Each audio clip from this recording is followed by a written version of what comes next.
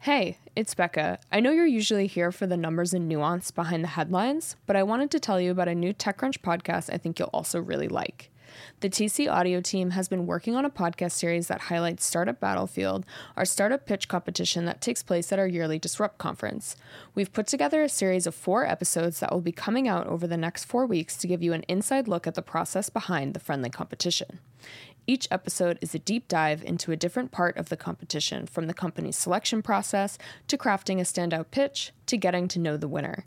You'll hear from experts on the TechCrunch staff, VCs, competition judges, and the Battlefield companies themselves. We'll be sharing each episode in this feed, but you can also subscribe to Inside Startup Battlefield to ensure you don't miss an episode. Anyway, let's get on with it. Please enjoy the first episode of Inside Startup Battlefield.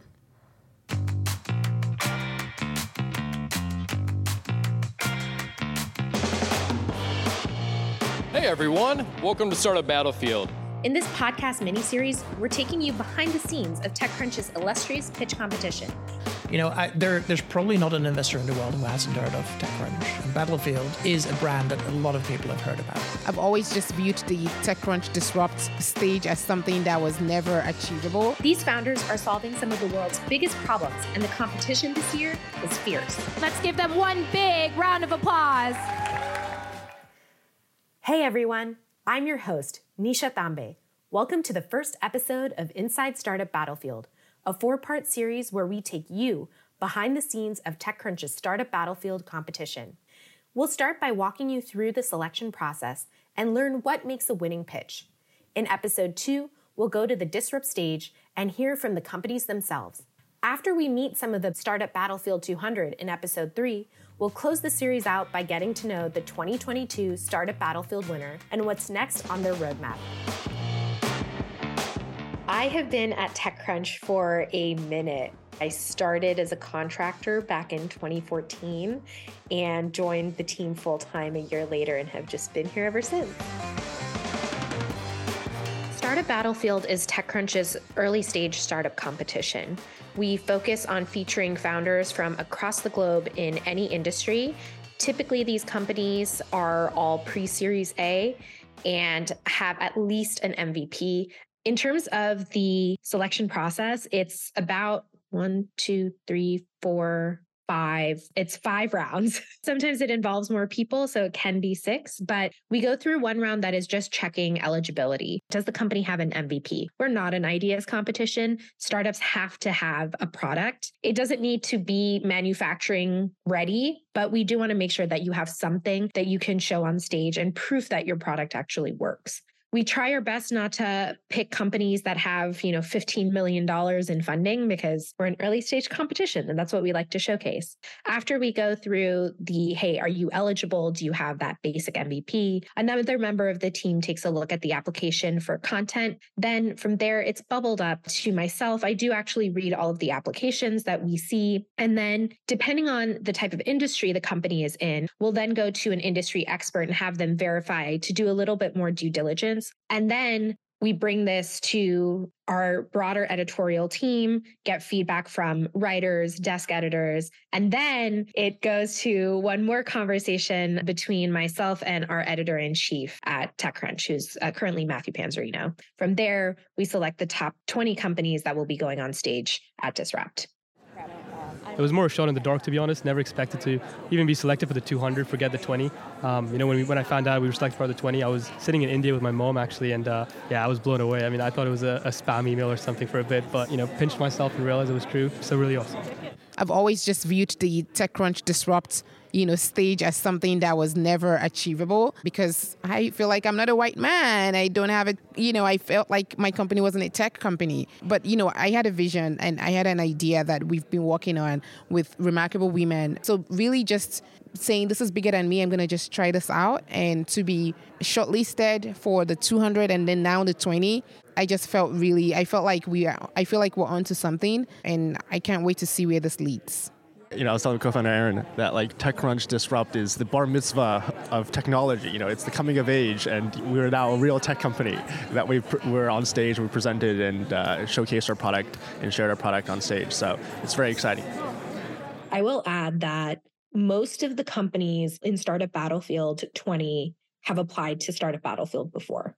Sometimes it's about timing, sometimes it's about fit, but just because a company didn't get in one time does not mean that they won't get in the next time. It does also depend on where you are stage-wise, but many times companies just haven't quite hit that first MVP. They have a really amazing idea and we're like, you just need one more round of testing before we can put you on stage. A lot of our applicants also come from referrals, either from investors or from past Startup Battlefield alumni. And we found that those companies tend to do very well through the process. Not necessarily because they have a referral, but because the founders who are recommending people typically have the right community around them. And we see that that helps as well. Believe it or not, I've been thinking about this for quite a few years. Back in 2017, my friend, John McDonough, his company that's called Pi Wireless Charge. So I've been waiting for this day. I said, once my company is more mature, we're ready, I'm going to apply. And this is the first time I applied and I got in. So, wow, feel good. One of the biggest things founders walk away with is the founder community. In fact, when we were talking to founders at the event about their stiff competition, the vast majority of them responded like Youngjae Kim and Tara Peters from Anthill.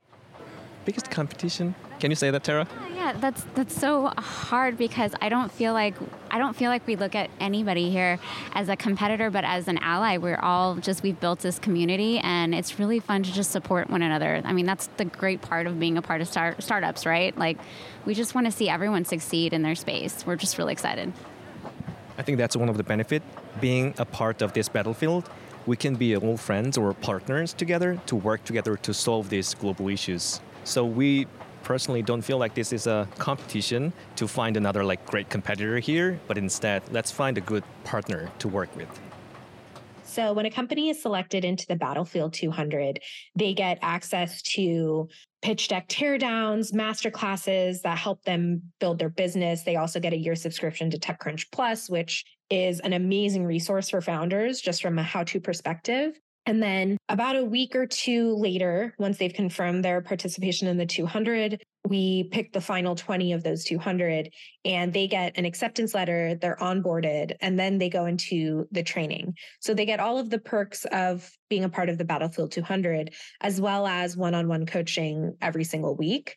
And that can range. It ranges from just, hey, you need to learn to present better. This is how you do it. This is how we make a better deck, how we showcase your product better.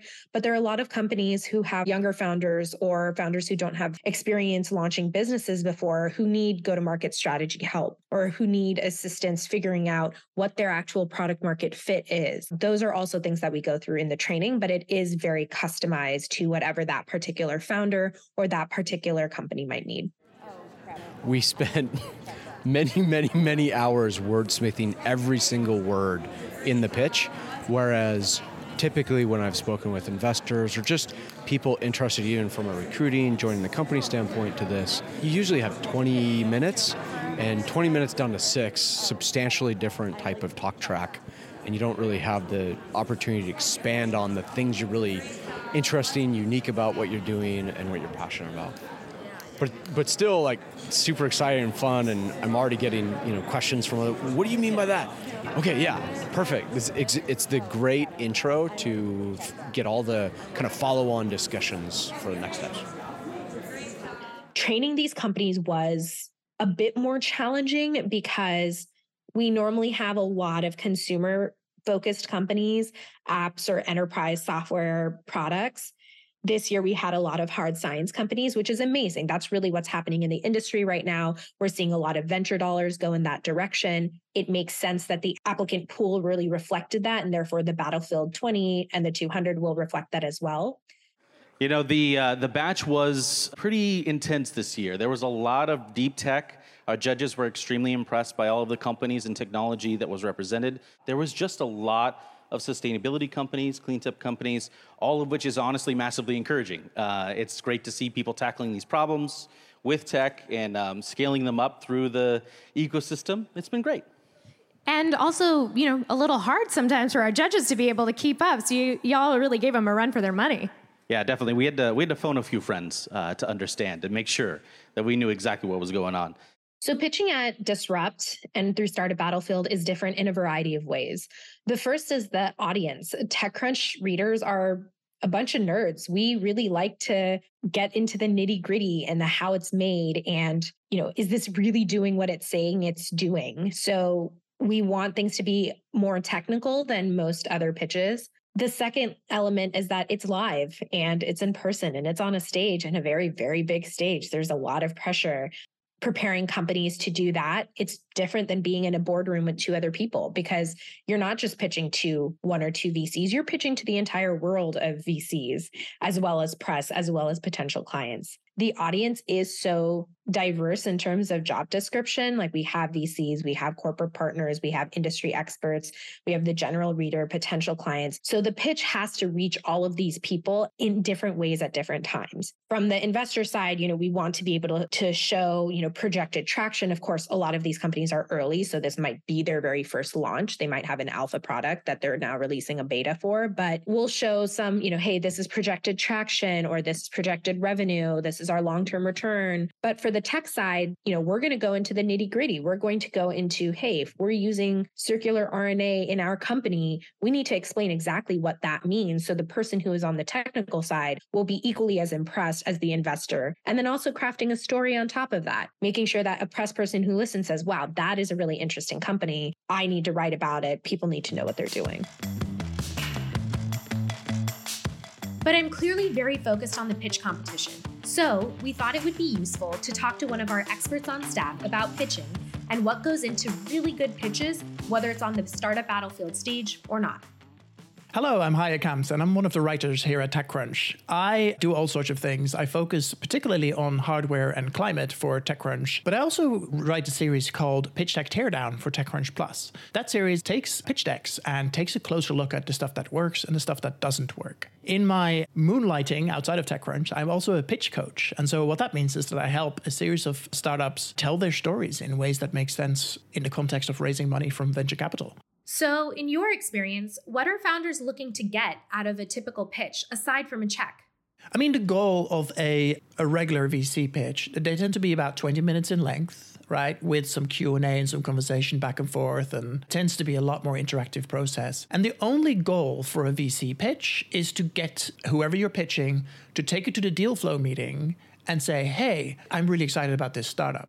So we've been mainly talking about competition pitches, given that this is inside Startup Battlefield. What are your thoughts on the performance pitch? The beautiful thing about performance pitching is that you have the floor, right? Nobody's going to interrupt you. You get to get all your points across. Typically, performance pitches are very brief, right? I think in Battlefield, you get 5 or 6 minutes, and that's not a lot of time to tell your story. But the good thing is, it's a controllable amount of time. You can practice and rehearse as many times as you want, and you can really kind of get your feeling about it, get your passion across, get like, hey, this is something that matters to me, and it should matter to you. I think performance pitching, so Battlefield pitching, is actually more akin to stand-up comedy than it is to VC pitching. And so really you're talking about how do you predict what your audience is going to do? Do you leave spaces for laughter and maybe even applause? What are the big hits that you want to do? Performance pitches are definitely different from a VC pitch. Is there anything else you tell your clients when they're prepping for a stage pitch? In performance pitching, you're doing a stage performance, right? And I think it's important to think like a stage performer, right? Think as if you are acting through frosted glass. Enunciate, slow down, use body language, right? All the things that they teach theater kids, use those techniques. People are sitting far away from you. You have to think big, move big, be confident, project your voice. Yeah, all those things that are true for theater are true for performance pitching. And they're explicitly not true for doing a VC pitch, right? Part of the things that you are being graded on in a VC pitch is your ability to be coachable, to be humble. And they will want to sit across from you and go, do I want to sit in a board meeting with this person for the next 10 years? Can they take feedback? Will they stand fast if they know they have the right answer? And will they listen if I think I have another pushback or solution or whatever? Like being humble in a performance pitch is not what you want to do, but in a VC conversation, it's a conversation, right? You're not there to be likable, but you do have to be approachable enough that somebody thinks, hey, when a tough situation comes up, we can have a real conversation like adults and work it out together. And again, a conversation like adults that we can work out together is not part of a battlefield pitch. And I think that's really where the two things are so different. Like one is a performance, think like a performer. The other one is a conversation. Think like it's almost like a dating process, right? You're trying to, suss each other out and figure out, is this a good match or not? And those are very different approaches, and that's okay. You just have to think differently. So in my experience as a pitch coach, the elements of a good pitch actually sort of depend on the company that is pitching, right? At the very least, you have to convince a potential investor of two things. One, founder market fit. So that is, are you the right people to solve this problem? As an investor, you often get tons and tons of pitches coming in, right, from very, very smart people with very deep experiences. But really, having the domain knowledge and the passion behind a particular problem space is one of the most important things. Because it doesn't really help if you're the smartest person in the room and you've had 20 years at Facebook. Because if you don't have the depth of domain knowledge in the space that you're trying to start a company in, you're probably not going to be the right company to invest in. And so one of the things I'd be looking for as an investor is like that connection. The other thing is the market size and the positioning within that market. As a startup, you're probably not going to be successful solving all the problems that a particular market has. And so it becomes a question of like, okay, what is your ultimate place that you want to be? Like if you say you're going to be Google, that's actually a terrible answer because right now Google is everything, right? It's search, it's documents, it's phone plans, it's everything. If you're going to go after Google, you have to go after one very, very specific piece. So you can say, okay, we're building the best slide deck software in the world. And from there, we're going to expand into other Office suite. And from there, we're going to expand into e-signature. And from there, we're going to expand into yada, yada, yada. So really, it's that piece of like, what is your beachhead market? And what is the first thing you're going to go after as a founder trying to get foothold in this market? Since Hai is already talking about it, why don't we go ahead and call in someone to give us that VC perspective on these pitches? So I'm Nisha Dua. I'm the managing partner and co-founder at BBG Ventures. We're an early stage fund and we invest in companies that are moving forward the polycultural future of America. So women and diverse founders who are investing in big areas of the economy where millions of Americans have been overlooked. So health, climate, future of work, ed tech, fintech, any big category, you name it, where America needs to move forward. What is the competition pitch like to judge as a VC? Well, it's definitely different hearing a 5-minute pitch than a 30-minute pitch, that's for sure. You don't have a lot of the backup materials, right? You don't have a deck that you get to pre-read. It is less of a conversation. So some of the best parts of being a VC are the ability to get into this intellectual conversation about where do you think the world is going, right? And let me unpack that. Because so much of the assessment of, well, what is a great founder is how does this person think? How are they going to approach problems? How have they behaved or performed in their lowest moments as a founder? Are they thinking 3 steps ahead? And those are things that take a little bit more relationship building to get to the bottom of. What are you typically looking or listening for when you talk to a founder? So I'm really looking at, for a product or a platform or a company, these 3 things. Why now? Why this product and why this team. And you can sort of see that you can like really hit on all the best parts of your story if you reflect on your own pitch and say, wow, I've answered all of those things, right? So why now is very much about, why is this market so big? What is happening in the market right now? What are the underlying forces, the tailwinds, the headwinds that mean this is the moment to capture something new and disruptive in this market?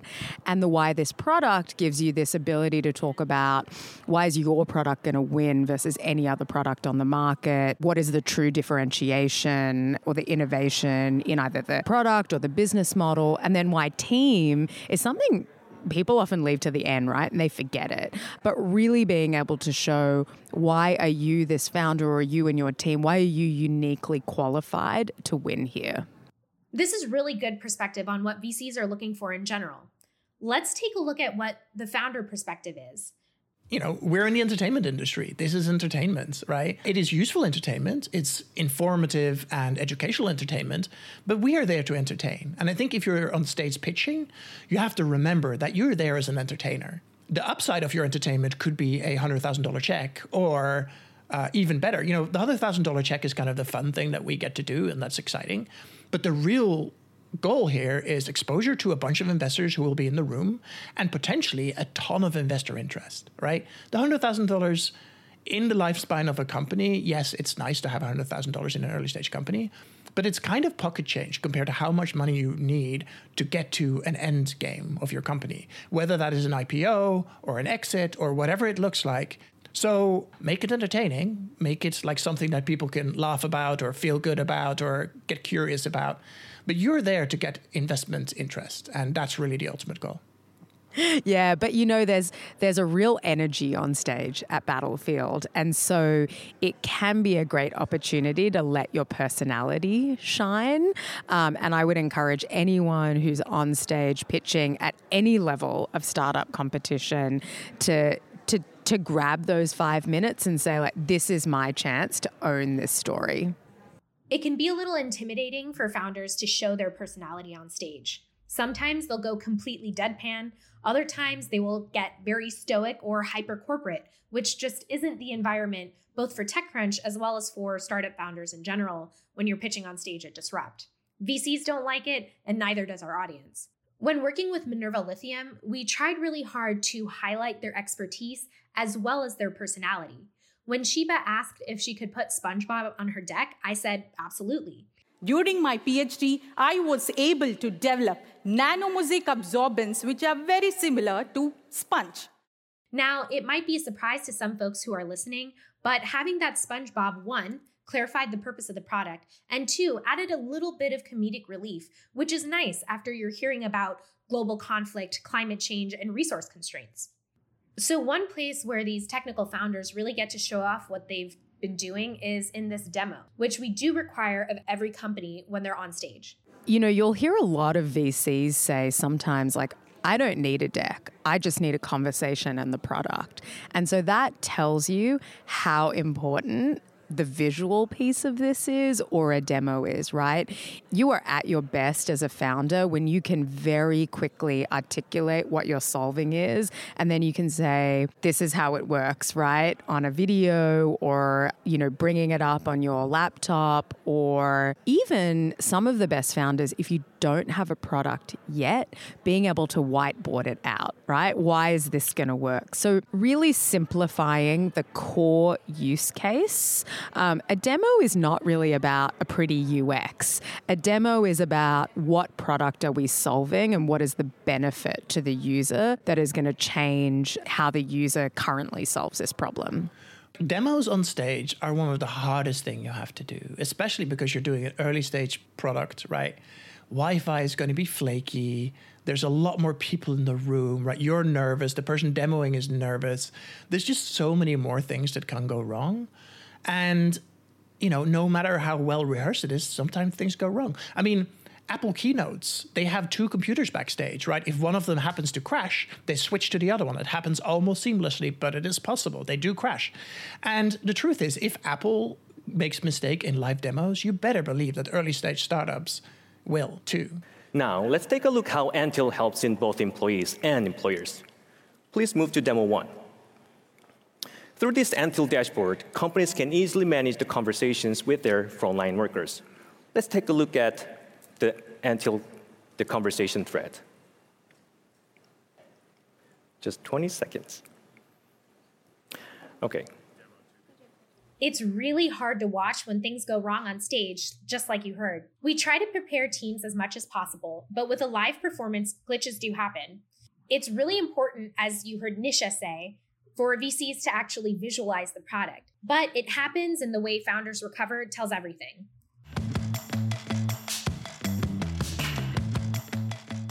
So now that we're talking about the demos and what's going on stage, let's listen into a handful of the Startup Battlefield pitches. Developers, if you're lost in toil, you need a map. We built app maps so software developers can see the behavior of their software as they write code. AppMap delivers personal observability and performance and security analysis to software developers as they work to reduce toil. And AppMap is in the tool developers love the most, their code editor. Go to demo. You just heard Elizabeth Lawler from AppMap. She's the CEO and founder. When creating a pitch, it's really important to make sure that you highlight who the target market is. So in this clip, you hear her say developers. She's giving that call directly.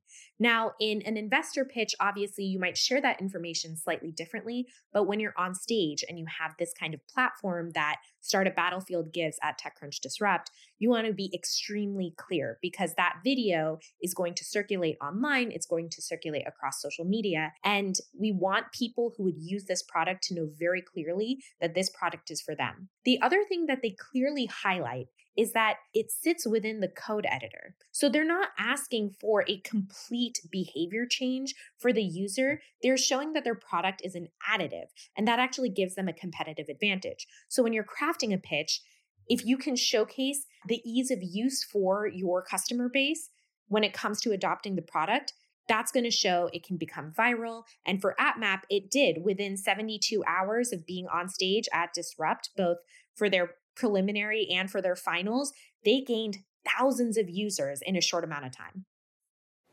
7.3 billion tons of plastic have been produced since the 1950s, and 86% of that has become waste. 6.3 billion tons of plastic polluting our land, oceans, air. We're even seeing microplastics in babies in the womb. This is insanity. And why are we making so much of this stuff? Because the properties of plastics are absolutely incredible, and they are now a central part of our modern world. They're an enabling technology for just about every product category that every one of us cares about. And it's a $600 billion industry. Plastics are not going away anytime soon unless we have something to do with it. At Entropic Materials, we're commercializing a breakthrough enzyme stabilization technology that lets us embed the tools necessary to break down plastics directly inside of them. We just heard from Aaron Hall, the CEO of Entropic Materials. When dealing with a company that has to do with impact, either social or environmental, it's necessary to focus on the key problem they are actually solving for, rather than something generic like climate change is a big issue. Here, Aaron highlights the amount of plastic, how much has gotten recycled versus just ends up in waste, and even something shocking like microplastics in babies in the womb. That is something that is immediately going to grab the attention of any audience, any VC, any investor. Most people have families, so he's immediately made it something that you can connect to and something that people understand is in need of a fundamental frame shift. The other part here is that he recognizes the utility and the necessity of that core product of plastic. So instead of, again, shifting the user entirely off of something, he's creating a new way of relating to that specific, in this case, plastic. Then he says commercialized breakthrough in enzyme stabilization. When you say commercialized, that means that your product can be scaled. One of the things that happens in hard science companies is a challenge on the investor's part. They don't know what that roadmap looks like in terms of getting an ROI. A lot of times, lab grade technology takes many years to scale outside of the lab. So if you can convey that message in a way that indicates the scalability of the product you have, it's going to open many, many doors. And for Aaron, it actually opened a few conversations with some really prominent plastics generators. Our current customers are brine operators from lithium and petrochemical companies, and we are targeting to capture 1% of lithium market, which is expected to reach $13.5 billion by 2025. So comparing to traditional technologies and directly developed lithium extraction technologies, our technologies offer competitive advantage in terms of cost and efficiency. You just heard from Shiba Dawood from Minerva Lithium. In this pitch, it's very important to showcase that you know who your target customers are. It's very hard to go to market in these kinds of industries. but they have pre-existing relationships. And as you hear even later throughout their pitch, they talk about the connections that they have to this world, which is very, very hard to do. The other things that they highlighted here that are essential in any pitch is the market size. Now, they're not giving you some crazy number because they're saying we're only going after 1% of the entire market.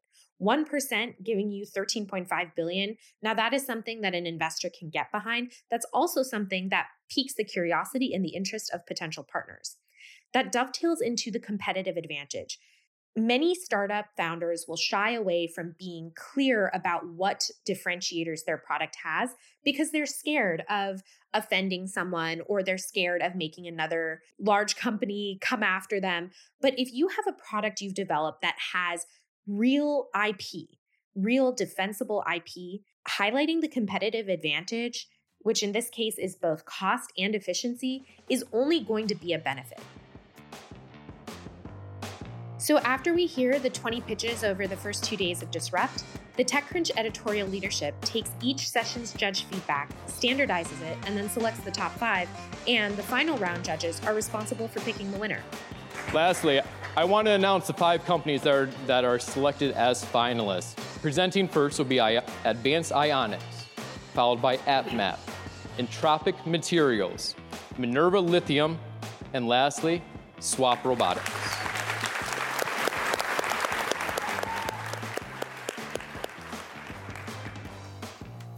Next week, we're going to get to know the companies a bit better by listening into their pitches from the TechCrunch Disrupt stage.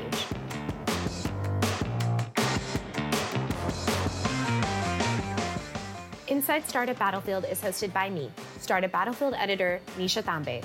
We're produced and edited by Maggie Stamitz and Grace Mendenhall. Bryce Durbin is our illustrator, and Henry Pickavit manages TechCrunch audio products. Special thanks to all of our founders, experts, and the TC staffers who lent us their voices and expertise. Inside Startup Battlefield is part of the TechCrunch Podcast Network.